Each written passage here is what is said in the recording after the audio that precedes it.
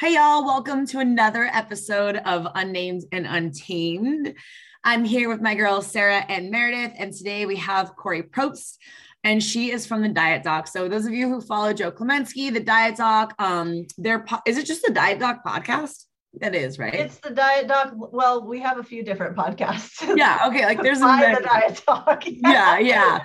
Really great information. Adam Atkinson's on there a lot as well with Joe. So you guys have just really provided a nice platform for coaches to kind of get next level training in the side of mental health and in fact, macros and how to be working with clients. And so we wanted to have Kori on today because she is, as coaches, we see her as one of the leading, doctors in mental health when it comes to both physique athletes and people dealing with just, eating disorder behavior, disordered mindset around food, coming in and out of,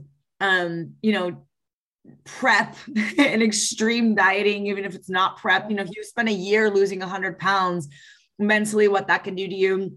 And we wanted to have her on to just answer some questions, to paint a little light and hope for those of you who are struggling with some of these things. And for each one of us as coaches, and hopefully for each one of you guys as listeners, to take away something from this conversation today that is going to make a massive impact on somebody's life. And it's not always these huge wins. Sometimes it's this small sentence that all of a sudden you're playing in your head later on in the day and you're like, everything's going to be all right. I've got this little sentence in my help, right?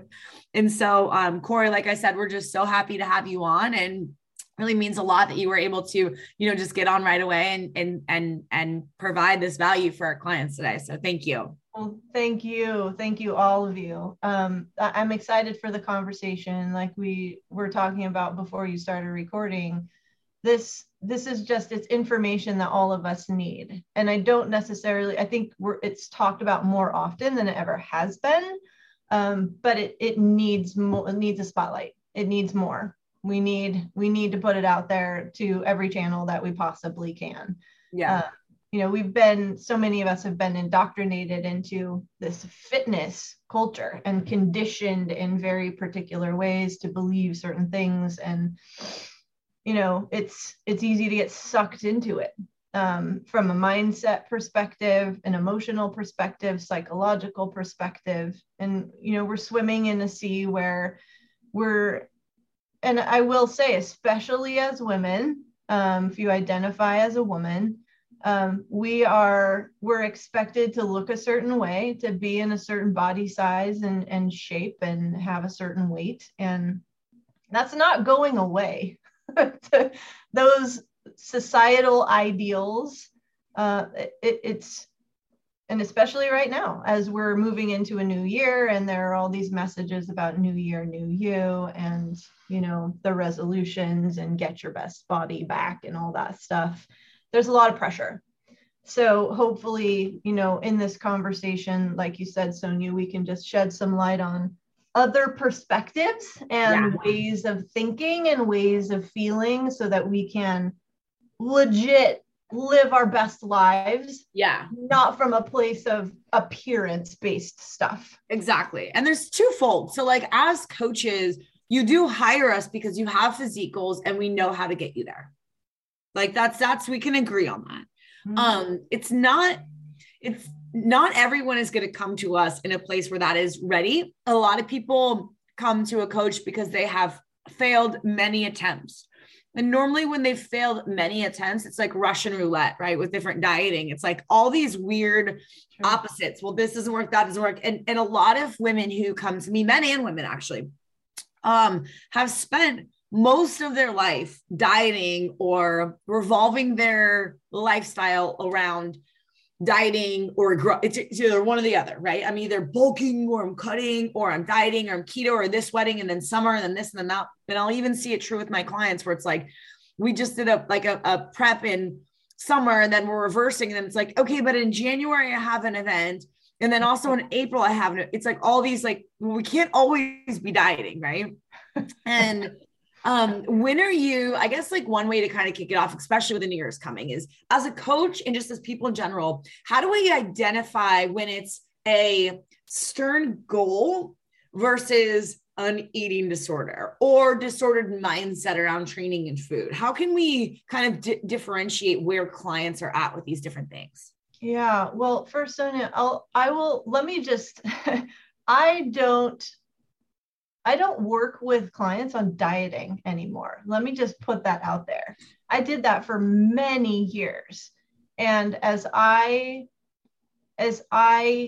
learned more and started reading the research on the other side of things, on the weight neutral side of things, as opposed to just being steeped in the weight centric research, I really, well, like most of our clients do, I went from one extreme, yes, diet is the way to do it. Weight loss will make you healthier. I was very much aligned with weight loss and health. I swung to the other continuum and I became a certified intuitive eating counselor. Wow. Right? So I went this from here all the way over to here. And then it's very different for those of you listening, because Kori comes from a very like almost macros based science flexible dieting. Totally. Yeah, exactly. Yeah. Yes. And I did that myself when I started competing in 2006. That was very much how I, got into the fitness industry. That's what I learned to do. I was macro tracking. And so as I started coaching people, including the mental health aspects, because I'm a trained therapist as well. That was how I approached it. Absolutely.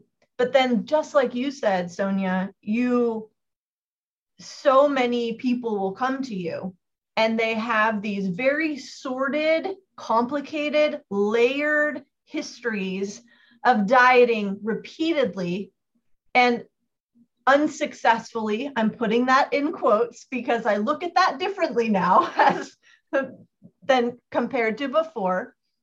And you start to see, instead of saying, well, I can be the one to have you do this the right way this time, you start questioning, is this even an appropriate goal for you? And you start to put together how they, in many ways, have aligned health with weight.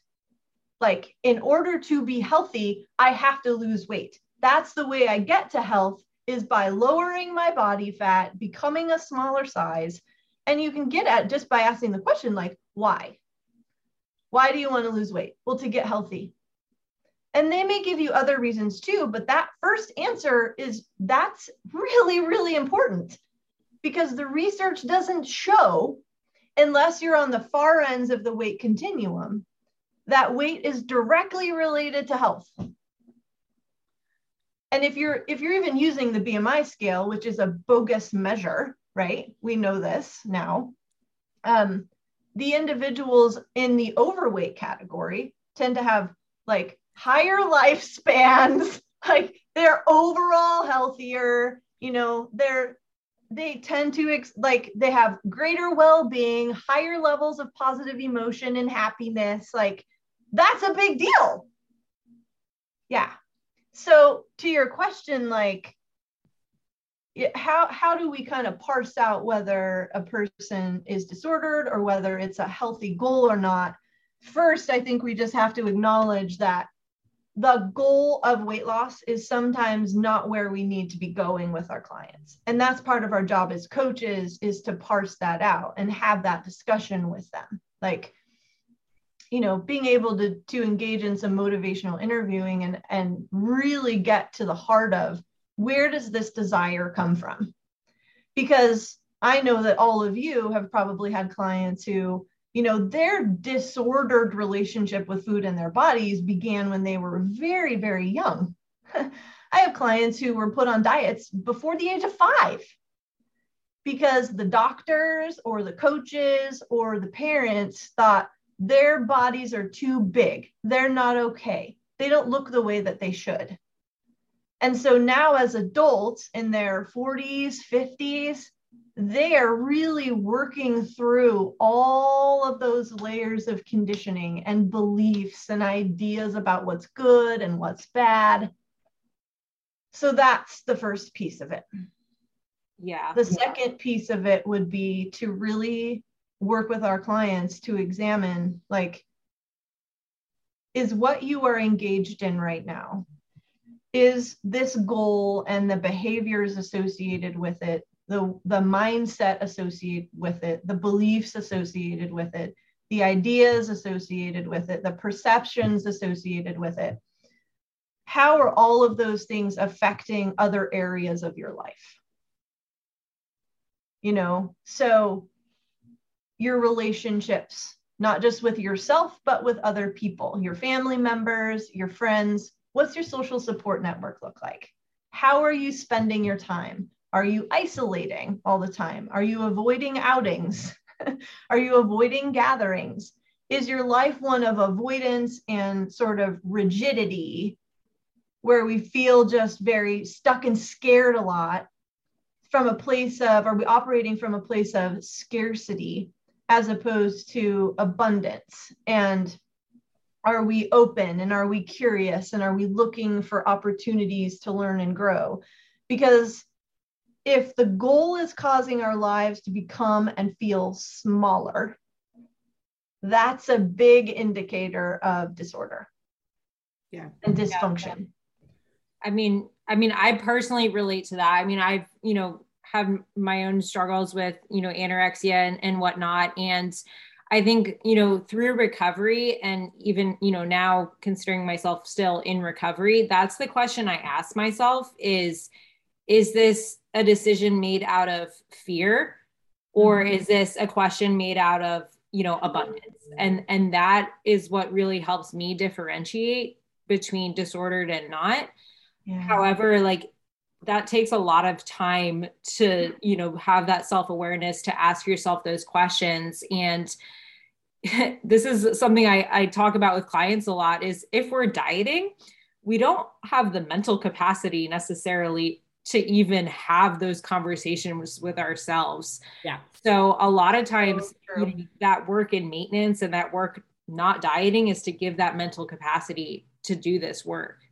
Another thing I'll start to see with clients as well too, is it's almost like this, and I speak from even my own experience, where it's okay, so if I'm so close to this goal and I know that I'm not adherent, that I'm feeling like crap, that I go 3 days and then I overeat and then I restrict the next day and I'm adding an extra cardio. But if I could just get down to that goal, we'll just diet for 3 more weeks, just 3 more weeks.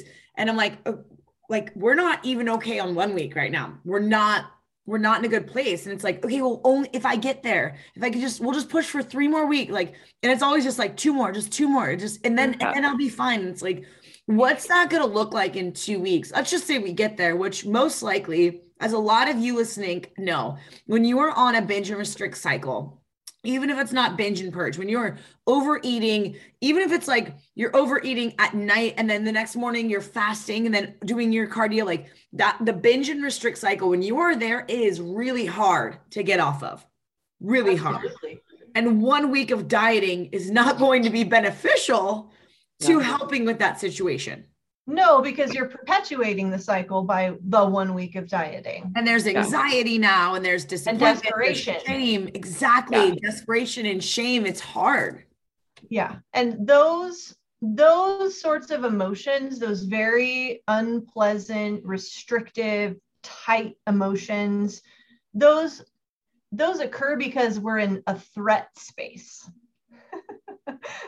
That's not a nice sort of parasympathetic, calm, open, receptive, flexible, adaptable, responsive. That's not that space at all, where we can really make wise, conscious, deliberate, intentional decisions. So if you're noticing it as coaches, or just as an individual, that you're operating from that space, you're in a space of scarcity, of threat, and it's likely both, it's bodily, it's physical, it's biological in your nervous system, and that means that it's also emotional. And that is not a place to make any decisions. So when I'm working with someone who, for example, they want to recover from this dieting mindset. they want to recover from this restrictive sort of attitude around their bodies and around food. And just, you see it in every aspect of their lives too. If they're used to behaving that way, you're going to see it everywhere. Like the default becomes no, the default becomes less, the default becomes lower or more, and like compensatory, more exercise, like more is always better, except for when it comes to food and body.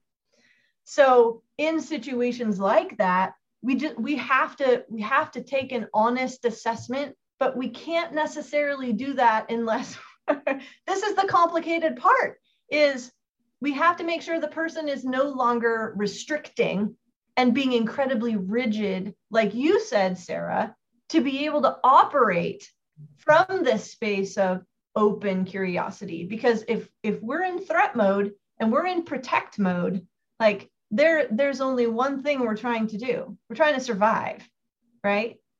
And so like an individual who's in recovery and they're experiencing like a bad body day, for example, their weights, we're restoring weight, they're eating more food, they're not restricting anymore.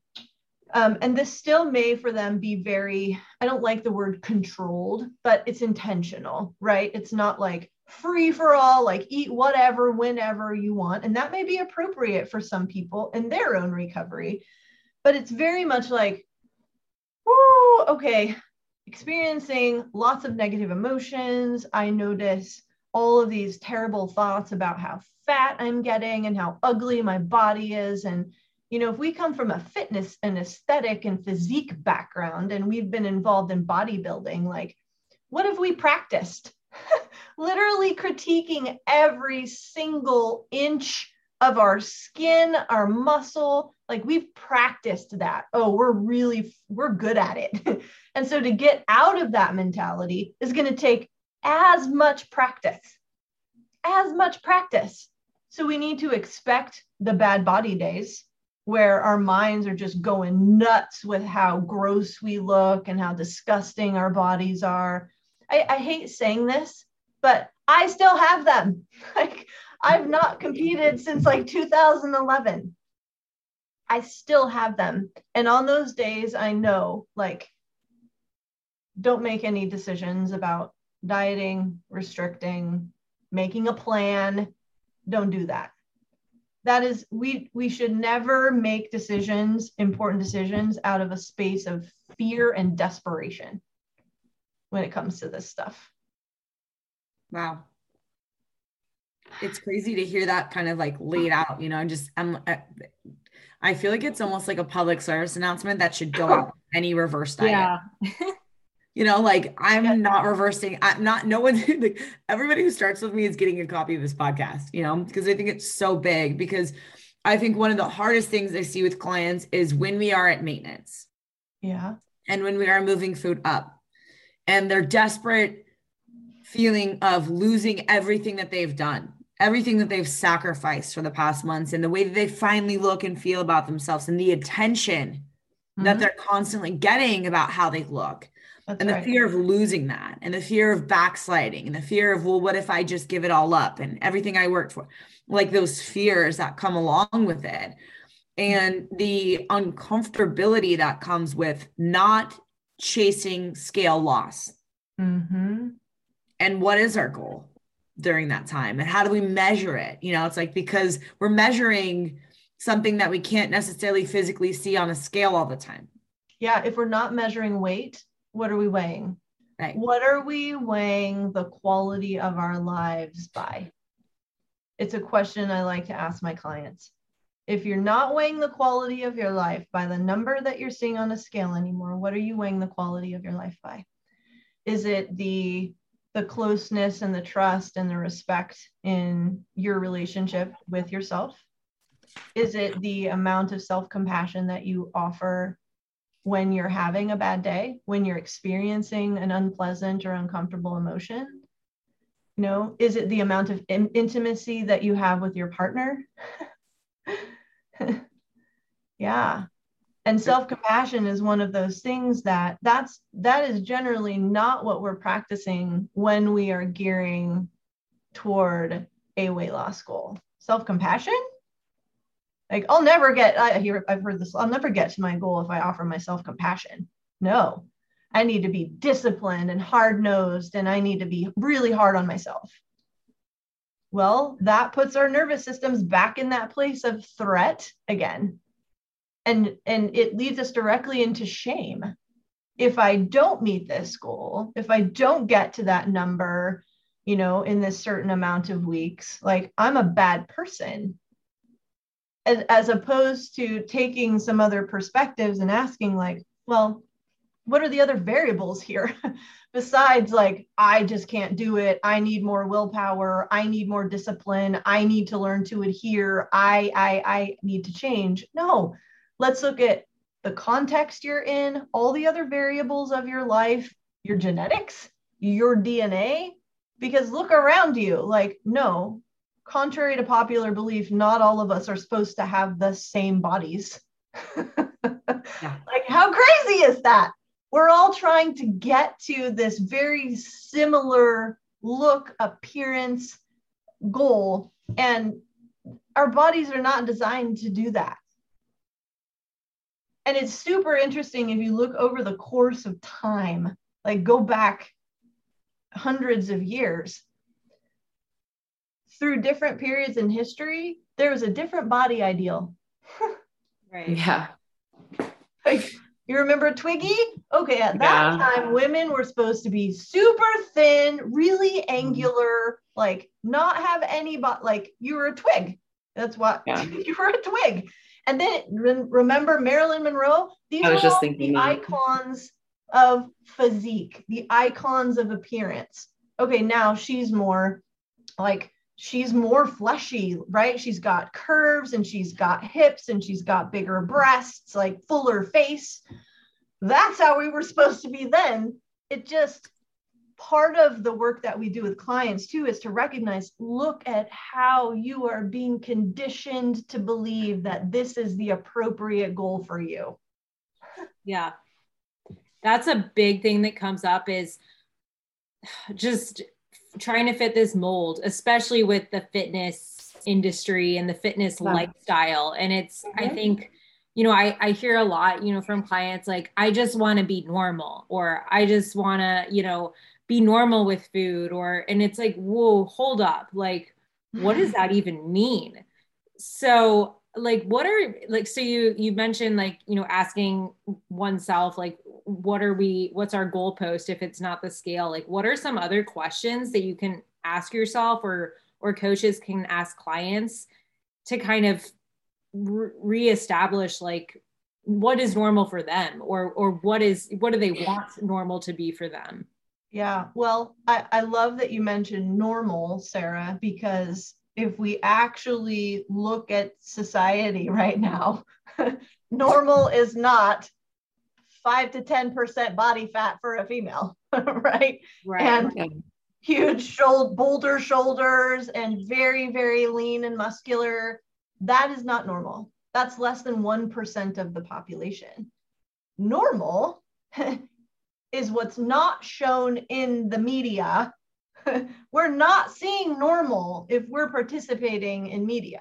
Now go out in the world, get out of your fitness circle and, like, go see what normal is. The problem is that we've also been conditioned to believe that fat is bad. And we have all of these, like, associations with larger bodies. We're in the fitness industry, and I'll speak for myself too. I was in this. I thought this way. Like, I'd literally go to restaurants, and I'm not afraid to admit this anymore, because I know I am not the only one who has thought or does think this way. And especially as a coach, working with people who want to lose weight and working with people in the fitness industry, right? And even seeing the disorder too, but not seeing it in myself, even though I'd recovered from anorexia. It's like, it's insidious. I'd go to restaurants, I'd be eating, and I'd see individuals sitting at their tables in larger bodies, eating the meals they're eating. And I'd look over at my partner and I would say, I need to drop my card off at that table.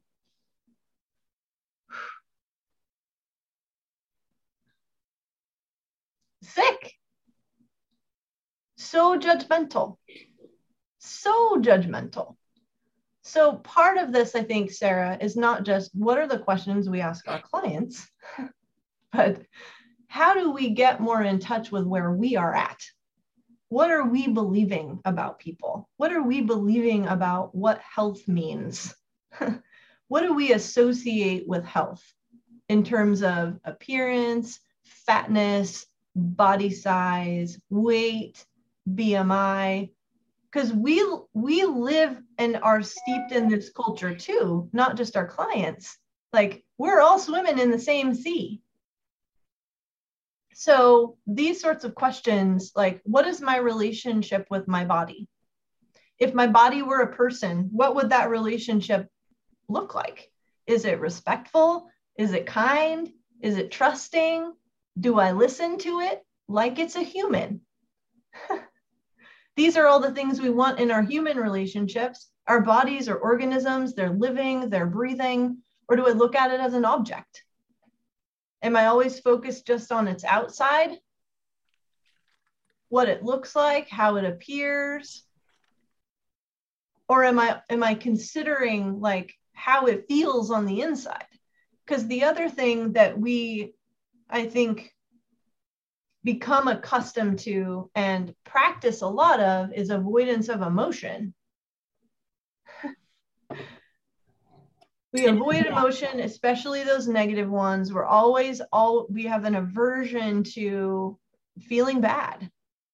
And something that I really work with my clients on, and this very directly relates to disordered eating and eating disorders, diagnosable ones, is learning to be with those emotions, embracing them, listening to them, understanding them as providing of important information for us.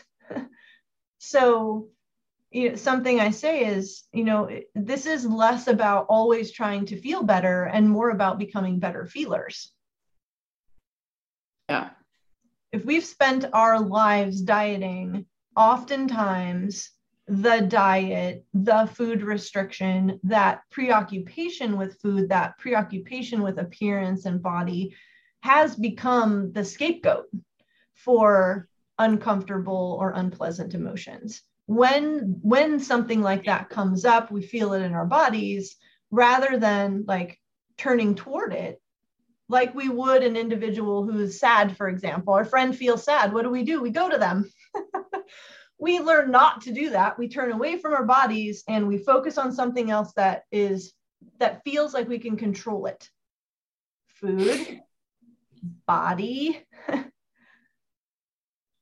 And so we're not coming from a place of care and compassion at that point. We're coming from a place of demand. And it's like a coach saying, do this. This is what you do. I don't care how you feel. This is the step you take now.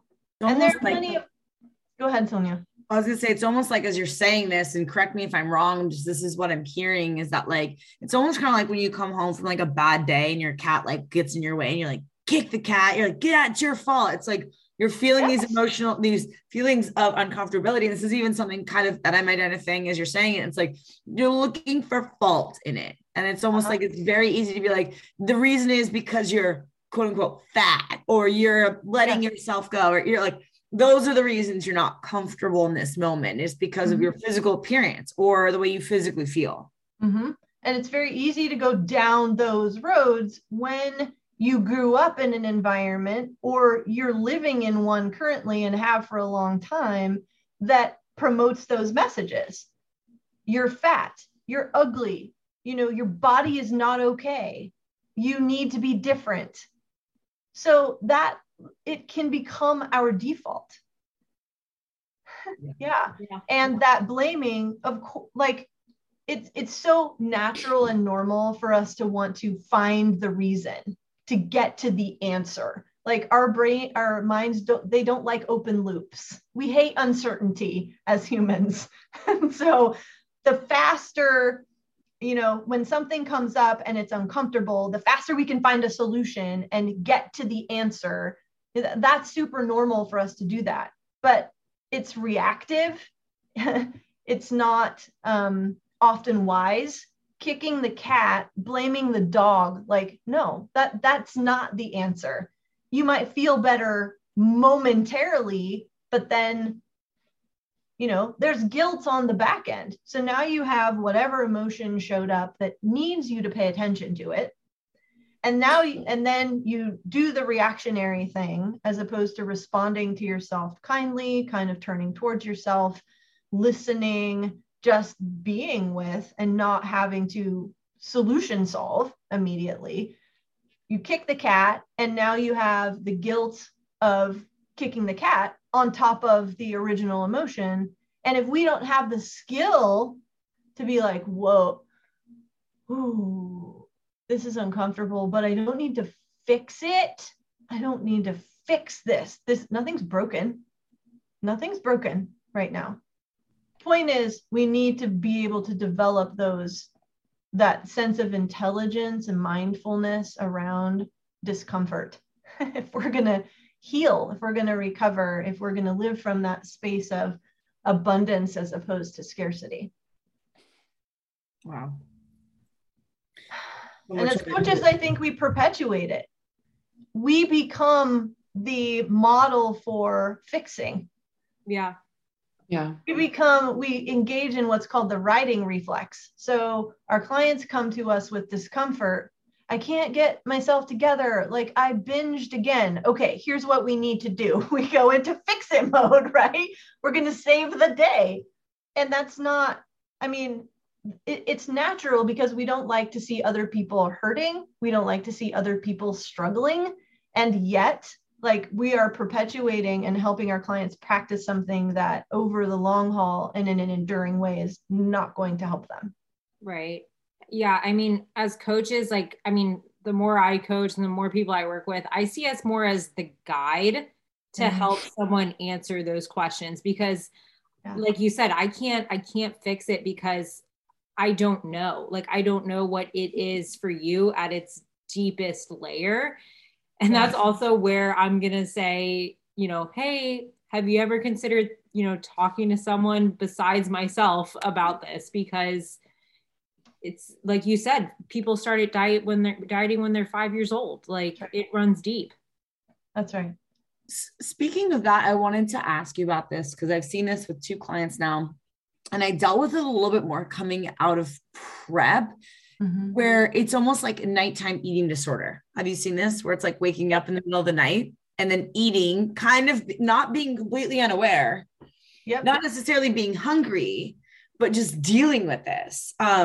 What can you dive into that a little bit for me? Because I've read some research on it and it's really interesting to me. But I kind of want to hear from a therapeutic standpoint, like, what is it? How do we see it? What is it?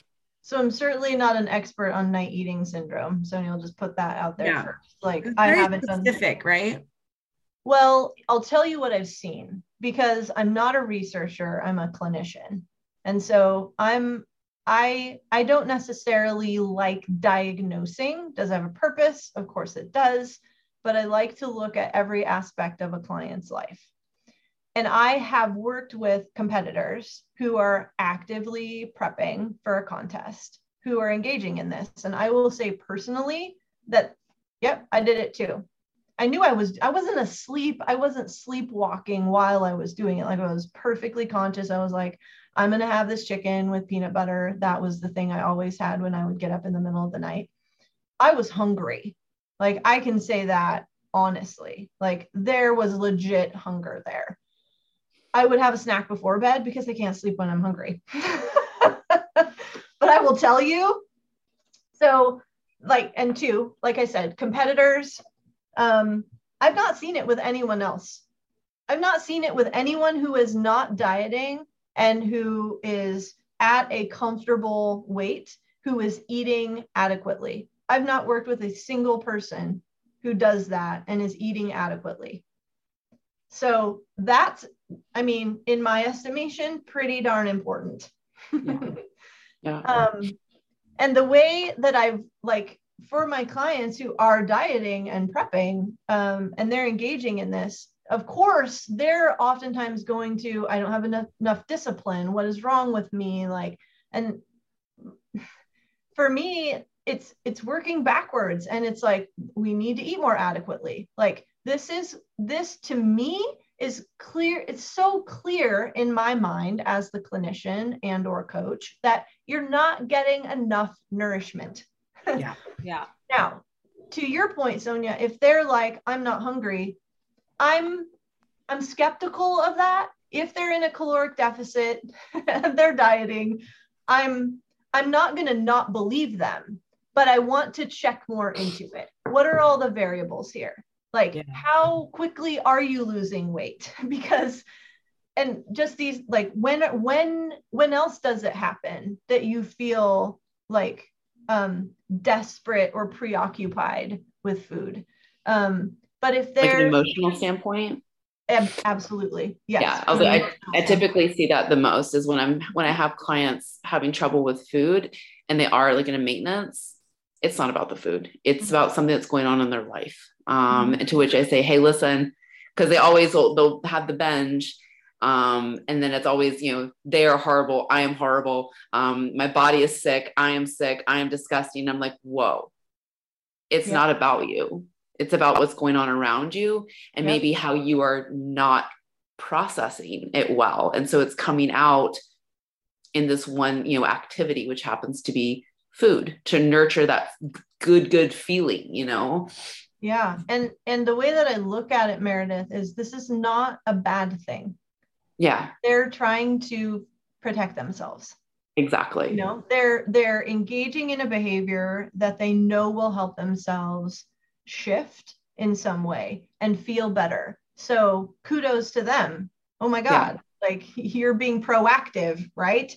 Yeah. And at the same time, let's look at other ways of being with yourself and notice, like, what are the thoughts that creep up? What are, when you start to experience the urge to binge? I look at an urge oftentimes as, if you're eating adequately, an urge can be biological, of course, and come from the body. If you're eating adequately, and this is where the lines get blurred, but the urge is often a thought. It's a belief that pops up. Like, if we imagine it as a thought bubble. So your client's getting really close to and acquainted with, here's how my mind works. When I'm feeling drawn towards food and a binge, what's going on? What's going on up here? Let's write down all of the thoughts that come up. Because this is about self-awareness, Sarah, like you said earlier. This is, I want to know myself inside and out. Like, what are my tendencies?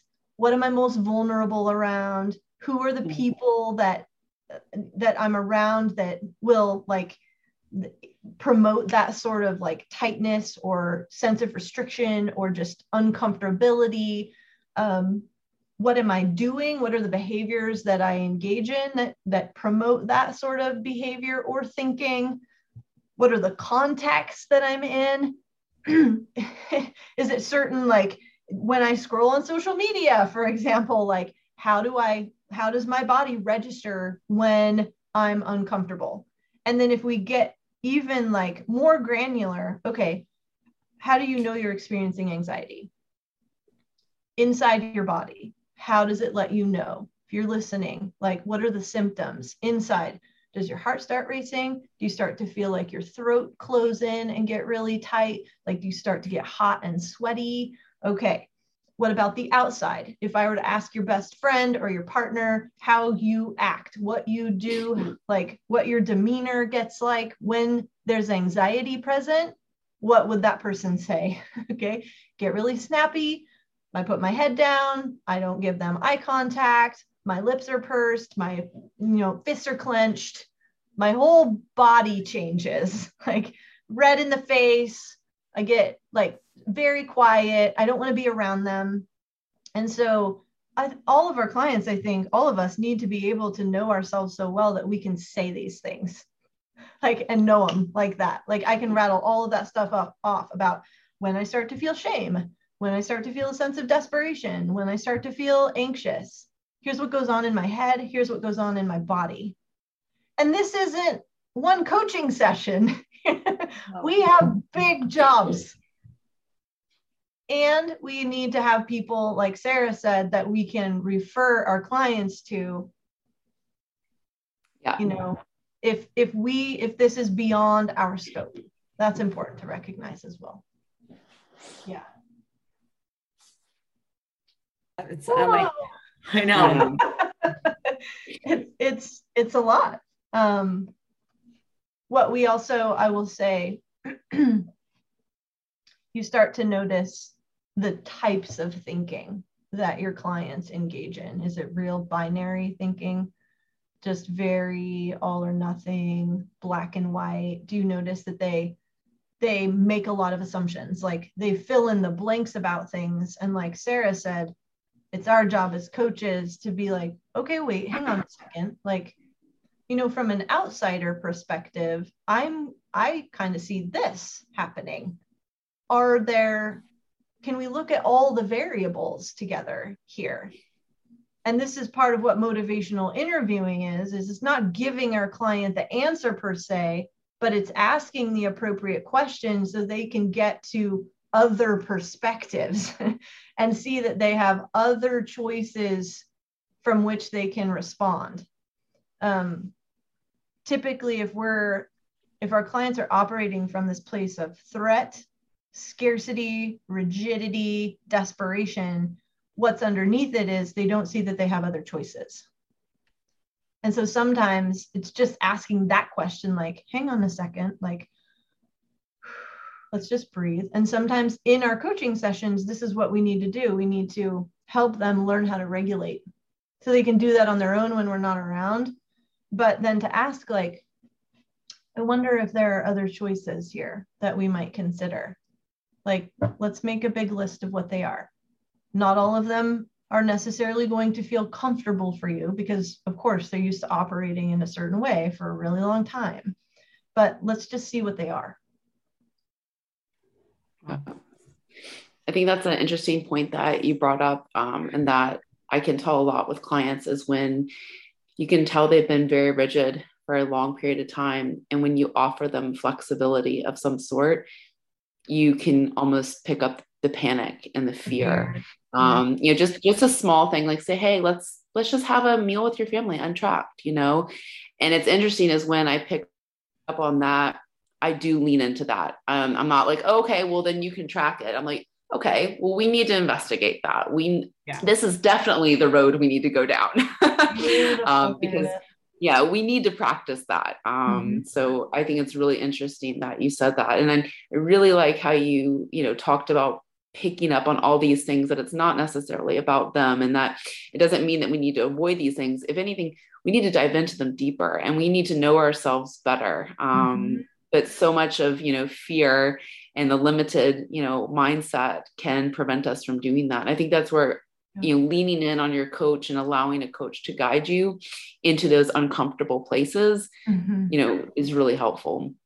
Yeah. What you're describing, Meredith, is like, if we're looking at this from just a therapeutic perspective, and that doesn't mean you're a therapist when you're doing it. This is just biological, physical, relational. You're helping, what you're doing is you're co-regulating with your client. So when you say, I see that fear that you're expressing, that isn't necessarily something they probably got when they were younger. Yeah. A lot of our clients, us too, have come from backgrounds and families of origin where emotion couldn't be expressed, wasn't acknowledged, not acknowledged kindly if it was acknowledged, right? I mean, I remember my grandpa telling me when he saw me crying, I'll give you something to cry about. He also said, and I know other people have heard this, you're such a good actress. Just totally minimizing the emotion that was present. But in many ways, what we're doing is we are helping our clients to experience these repairs in fractured relationships and ruptures that have occurred.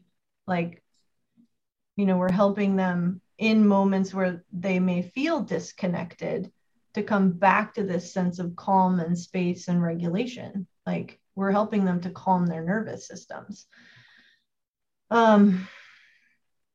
Yeah, it's just, we have a really important job beyond the goal.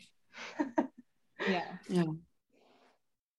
So I have a question, and I don't know, it's like I'm probably not going to ask it the right way, but you know, say someone, we're spending all this time, dedicated to doing this work, to not dieting, to, asking, those hard questions. Are we ever able to go back to the physique goal? So I'll say this is how I answer a lot of these types of questions, Sarah. It depends. Yeah. Obviously, not all of our clients are the same.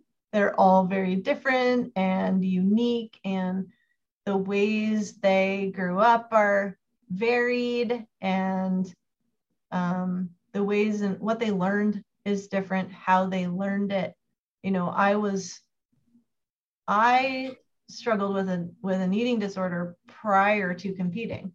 And so I guess you could look at me as one of those people who didn't have to give up the goal of competing or having a physique goal post eating disorder.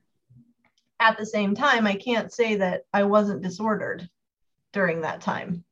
Right. And it wasn't until I made the conscious choice that I wasn't going to diet, i.e., restrict food.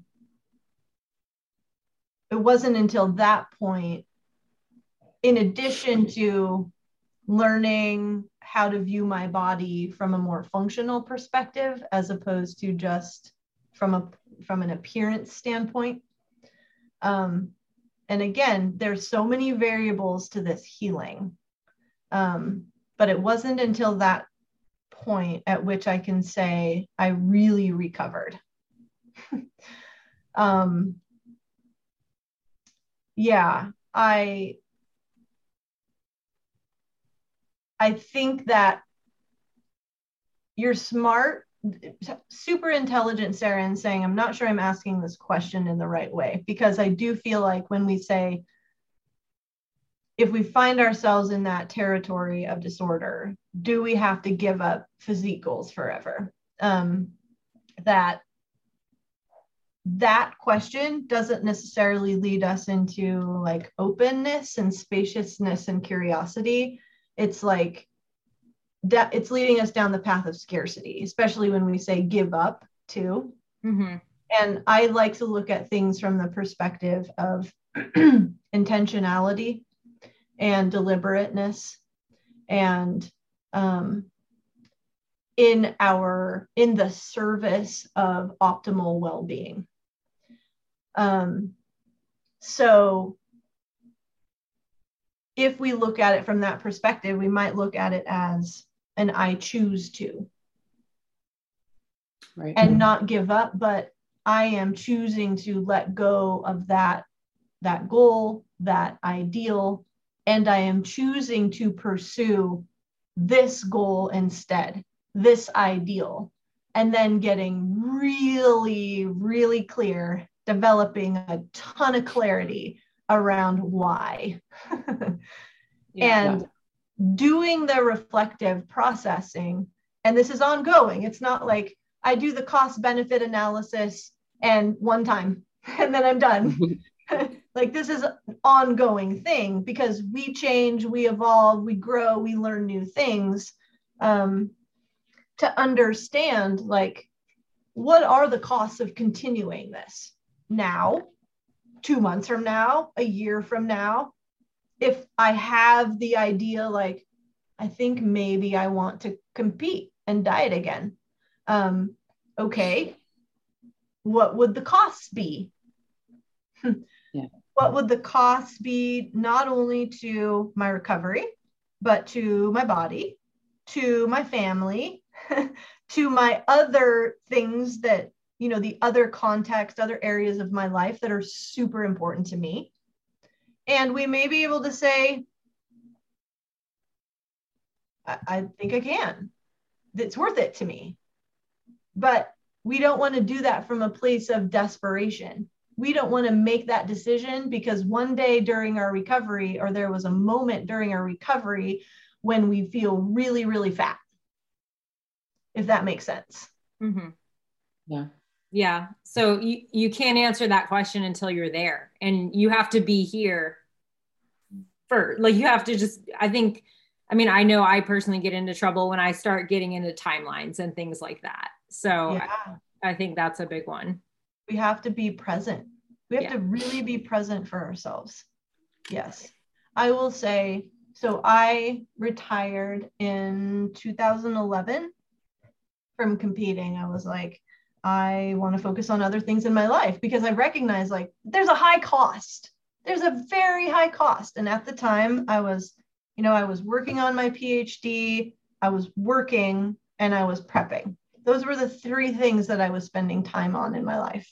I didn't have a partner, wasn't dating, wasn't doing any of that. I didn't have the energy. I had zero bandwidth for that stuff. And I didn't want to have zero bandwidth for that stuff anymore. So this is where the reflection comes in. It's like, what do I want in my life? What's really important to me? What are the values that I have in my life that I'm not living into right now? Okay, so I recognize these things, and this is where, it's an iterative process because I can recognize it, I can see it, but that doesn't mean I'm doing anything about it. It doesn't mean that I'm like integrating it into my life yet. So 2014 is when I moved to California. Okay. That was very stressful. Moving from, this is an important part. Like when you're working with your clients, like look at where the stressors are. Okay. We want to control things when we feel stressed. So moving across the country, running a business already, starting a new business, building a brick and mortar like facility, trying to get clients, working on my PhD. I'm like a year away from completing my dissertation and defending it. I'd gained some weight. Heaven forbid I gained some weight. But that didn't feel good. I didn't feel good at all. And for some reason, during this time, I'm like, competing would be a good idea. Let me add that onto my plate. Yes, we're chuckling because everyone makes sense, right? Be like, that was a dumb decision. But if that was your default to run to, if that, to escape everything. There you go. Yeah. Yes. And it was right, default. Why? Because it's known, it's familiar, it felt easy, right? Mm-hmm. I knew how to do this stuff so well. Like I know how to track macros, I know how to follow through, like I know how to be really disciplined and rigid. Like some of us who are very perfectionistic, like that's a talent. We're good at it. But it can come to bite us if we're like overly intense about it. It's like operates on a sliding scale, right? Operates on a continuum. I don't want to necessarily like cut perfectionism out of my personality. Like, let's just get rid of that. That's not the idea. It's like, how can I use it to my advantage in a healthy, thriving, abundant way? But so I dieted for about 6 months. And then there was a moment with a friend of mine. I was actually, I think, what was I doing? Oh, I was at one of Lane Norton's camps to speak. And I was in my hotel room with a friend of mine. And she was talking to, because she had thought too, like, well, I'll compete with you. She was talking to her daughter. And I think her daughter at the time was like 4 or 5 something. And the daughter asked her, like, so mommy, when are you going to come home? And she told her, and she's like, when you come home, can we go get ice cream? And my friend was like, just kind of like caught like a deer in the headlights, because it was a moment like, I'm going to say no to going and getting ice cream with my little girl who misses me. And so it was that moment, like, and we talked about it and we both agreed in that moment, like, we're done. Really? Over an ice cream? Yeah. And it just hit me right in the heart. And so this is why I think, Sarah, it's iterative, because we can get so hell-bent on getting to that outcome that we're not necessarily letting other things in, and we don't see the impact that what we're doing is having on our well-being, our happiness, our openness, our exploration, our discovery, actually living life. And so, yeah, for me, it was just, and I never would have experienced that had I not been going out and doing other things and being in relationship with other people. Like, that moment wouldn't have come. I would have been isolated and, sitting by myself again and dieting and being hungry and all the things. Right. Yeah. It's amazing how you don't necessarily know what you don't have at moments in your life, and that's, I think, great point. Yeah, it played a big part into, like, my previous relationship with my daughter's dad. I had a lot of anxiety and around food, and I was not fun to be around. Everything was anxious. Well, I just felt anxious a lot, or always tracking and on my phone tracking and doing my macros. And if we go here, this is what we're going to eat. And I couldn't go out and not track. Yeah. It was all like, or if I did, I felt like I would like binge eat, and then I would go back and log it to kind of like reassure myself that it was okay. Like, these weird things that just made it really unenjoyable to be in a relationship with somebody who was going through that. And I couldn't identify it.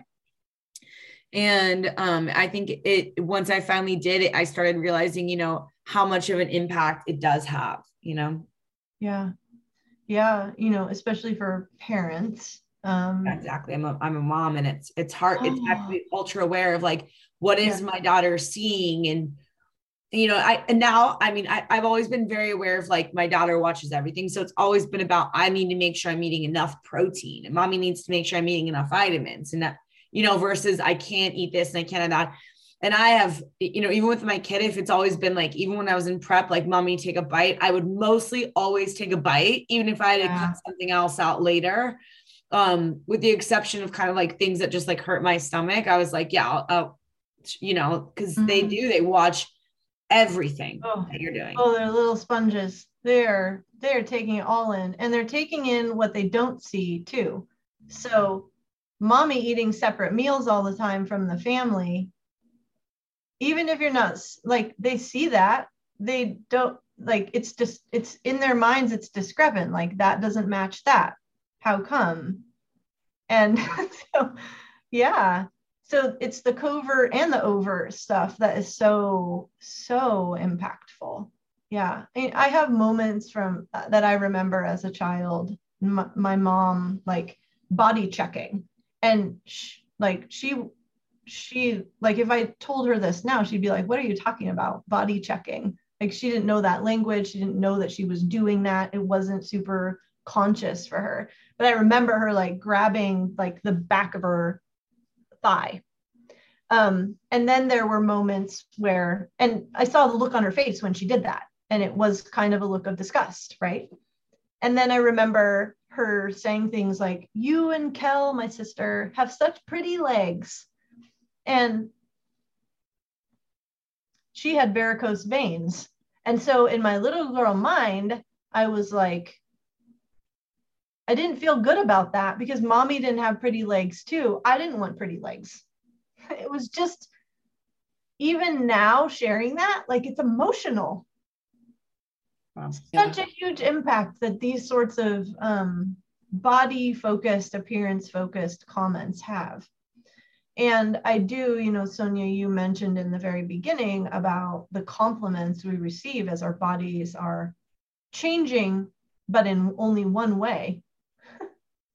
Like, as we get leaner, as we get smaller, as we appear more muscular, we get so many different comments and people asking us what we're doing. And I remember lots of times getting comments about people, I want your arms. So what does it mean when our arms change or we gain some weight and we gain some body fat, and we don't look the same as we used to in our clothes or in tank tops? Yeah. My worth, my identity, stuff like that. Yeah. Mm-hmm. Yeah. So this is what I'm about. I'm about appearing a certain way. I have to uphold this certain look.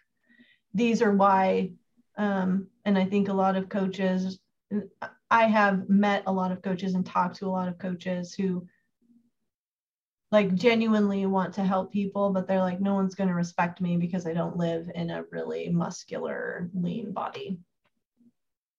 Yeah, we actually just talked about that on our last podcast a little bit too, like how it is really hard, especially if you have to put on weight in this industry, especially if you're like healing or your body's just not responding, to feel a sense of, well, I don't look like this person, therefore my value to add is less than this person.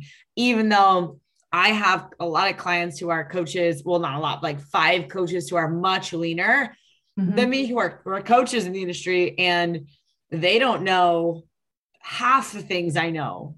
Maybe, I mean, it's just like, they don't even know, they just happen to look the part, and some of that's genes, and some of that's like, you're getting coached and we've been working together for a year and building. And, it's like, so, and some of these people don't have the dieting history. You know what I mean? That's right. Those anomalies that are like, I was an athlete my whole life, and then I went and ate a lot in college, like 3,000 calories a day, only trained. And now I'm coming to you and I'm dieting on 1,900 calories. It's like, well, that's nice. Great. I'm happy for you. Totally different experience. Totally different. Yeah. Yeah. I think too, this is something we, can watch for with our clients and even with ourselves is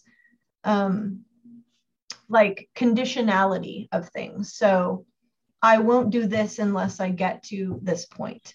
And I noticed this with competitors that I worked with, which was, well, it's my off season, so it's totally fine that I'm gaining weight, but only because it's my off season.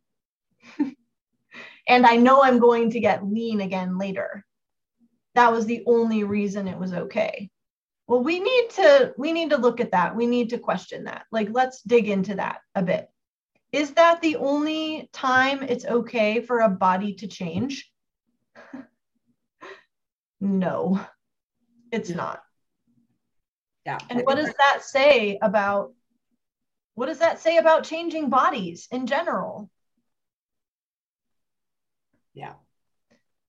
I think there's a lot of mindset around someone, they let themselves go, Yes. Well, associated with letting yourself go, being lazy, I'm not disciplined enough, I eat, they don't know what they're doing. Yeah, they're obviously doing like, just eating garbage, all this kind of stuff. It's like we do, and Kori, us very specifically, we specialize in working with a lot of people who are coming with hormonal issues, so like thyroiditis and coming up birth control and just PCOS issues, where you will see people gain weight on very low food. Yeah. Oh, yeah. And they're doing, they're doing all the right things. They're not overeating. They're not lying. Nope. They're not lazy. They're not undertraining. They're in a hormonal disruption, and gaining weight is definitely one of those things that may need to happen. It's not always based on body fat percentage. Sometimes it's just based on, what your body's doing with the food, what it's choosing to do, what your body's telling you, an acceptance of that. And that doesn't mean you're not working hard, That's right. Yes. I had a client, I don't think she'll mind me sharing this. Obviously she'll stay anonymous, but she told me, a couple of weeks ago, I just want to look like someone who works hard for the body that they have. I hear that a lot. I had to take like 10 minutes before I responded to that, because it broke my heart. And then I was like, you realize we all work so hard to be a human. Like, we are all working hard right now. Like, that doesn't have what does that actually look like? Yeah. Let's do, like, what does that actually look like? Because I know some people like the most athletic physiques out there, like Olympics, like they don't have the same bodies as like a physique bodybuilding competition. But you mean to tell me that they don't work hard because the girls, maybe have a thicker waist because they have a core of like a freaking rhinoceros? Like, yeah, no. Or the mom that just had triplets, like she's not working hard. Like, there you go. Yeah, exactly. Yeah. I actually just like made a post on that. I have a stay-at-home mom and she has 4 kids, busting her ass, like, okay, so she doesn't have it, anyway. Yes, I'm totally on board with that. Disconnecting working hard from the amount of exercise or weight you're lifting and the weight that you have on your body. Yes, this is like, what am I weighing in my life? Again, this coming back to that discussion, like, I work really freaking hard on taking care of my clients. I am very dedicated to that. I work really freaking hard on, maintaining a nourishing relationship with my husband. Like, I work hard on that. And it takes, like, if you want that, it takes effort. When I am training, yeah, I work really hard on that too. But go to I love what you said, Meredith, go to any like powerlifting competition, go to a marathon, go to like a trail running, like endurance race. You're going to see every type of body, large bodies, small bodies, super lean bodies, medium-sized bodies, like they will run the gamut. It's really funny too. So I just got back from Mexico, Kori, and we're by the pool. And there's people from everywhere and every walk of life, right? And it's funny because this is like, you go there and like as women, you're talking to other women and stuff. Everyone, it's like, people will say things like, oh, somebody's like, it's to me like in great shape. And it's like, oh my God, I want your legs so bad. Your legs are incredible. Or like 2 of the girls that we were with, this like different spectrum. She was like, I just want less of a butt. It doesn't fit my body, or she's like got a small frame and her booty's just like just big, like a big, like full booty. And she's like, it's just uncomfortable. It feels too big. It doesn't feel like it's my body. And on the other side, one of the other girls were with us like, I'm going back and getting a BBL. And it's like, that's what I want. I want to have more fat put in there. And, it's like, oh, and more, and okay, we can like thin this out. And so it's like, everyone just wants kind of what they don't have, and it's like, if only I was here, I would X, Y, Z. And this must feel so good to be here. Yet that person's uncomfortable wishing they were here. And, it's like, again, I'm sitting at the heaviest sit weight I've sat at basically since I was like pregnant with my daughter, and it's like, and it's weird because it's like, oh, if only there were this. And then the same time people are like, oh, I want your shoulders or your back or your legs. And you're like, oh, wow. Like, okay, this is a goal I'm a goal for somebody. Somebody out there is wishing that they had me as a goal. And that's every single person listening to this podcast. That's right. And it's not just based on physical. It can be like, I want that person's relationship. I want that person's life. I want that person's car, that person's this. We're a goal for somebody. And at one time, this was the goal. Mm-hmm. Whether it was, I don't care being the weight that I'm at right now, but I just would do anything to sleep through the night. I remember saying that during prep. There you go. That's what you're weighing. The quality of your sleep. Anything to have a sex drive again. And then it's like, oh, really? Anything, Well, and to your point, like what I'm comparing right now in my life, because I used to compare my body when I was competing and my body now. I don't do that anymore. Like there's been an evolution there because I've been practicing comparing different things, comparing worthwhile things. Like, what is the quality of my sex life right now? Well, I'm having a shit ton more sex than I ever did in my life than when I was competing. Like, I didn't want to do that. I didn't even have time for relationships then. That was like that was off the radar. Yeah. I actually have the energy to want to go do things, not just train and prep my food. Like, I feel more motivated. Yeah. I have more weight. I'm having a regular period. Like my overall well-being is higher. So I'm comparing all of those things that actually mean a lot to me. I had the energy to date and find a partner and get married and move and have it not be a complete burden. Yeah. Yeah. I can live my life. Yeah. Yes. Different goals at different times too. So the seasons. Yeah. Yeah. So Kori, you've been absolutely amazing.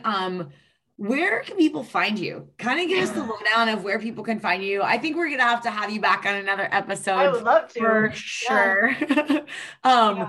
But kind of give your spiel, like where can they find you? Are you accepting clients? All that. Mm-hmm. Yeah, I am accepting clients. I created a program that's specifically geared towards diet recovery and food psychology. So I do offer individualized coaching for that. I do have a number of online courses too, specifically related to body acceptance, body liberation, just body image in general. And then an emotional eating course as well, called We Eat How We Live. And that can all be found via my Instagram channel, in my bio link, which is at the Diet Doc Life. That's where you can find me on Instagram. And then our website is thedietdoc.com, and I can be found on there too. Awesome. I'm going to link all that in the show notes. I've definitely referred clients to some of your podcasts and courses before. So great resources for everyone. So thank you guys. Thank you. Thank you so much, Kori. And if you like this one, be sure to leave a rating and review, and we'll see you next time.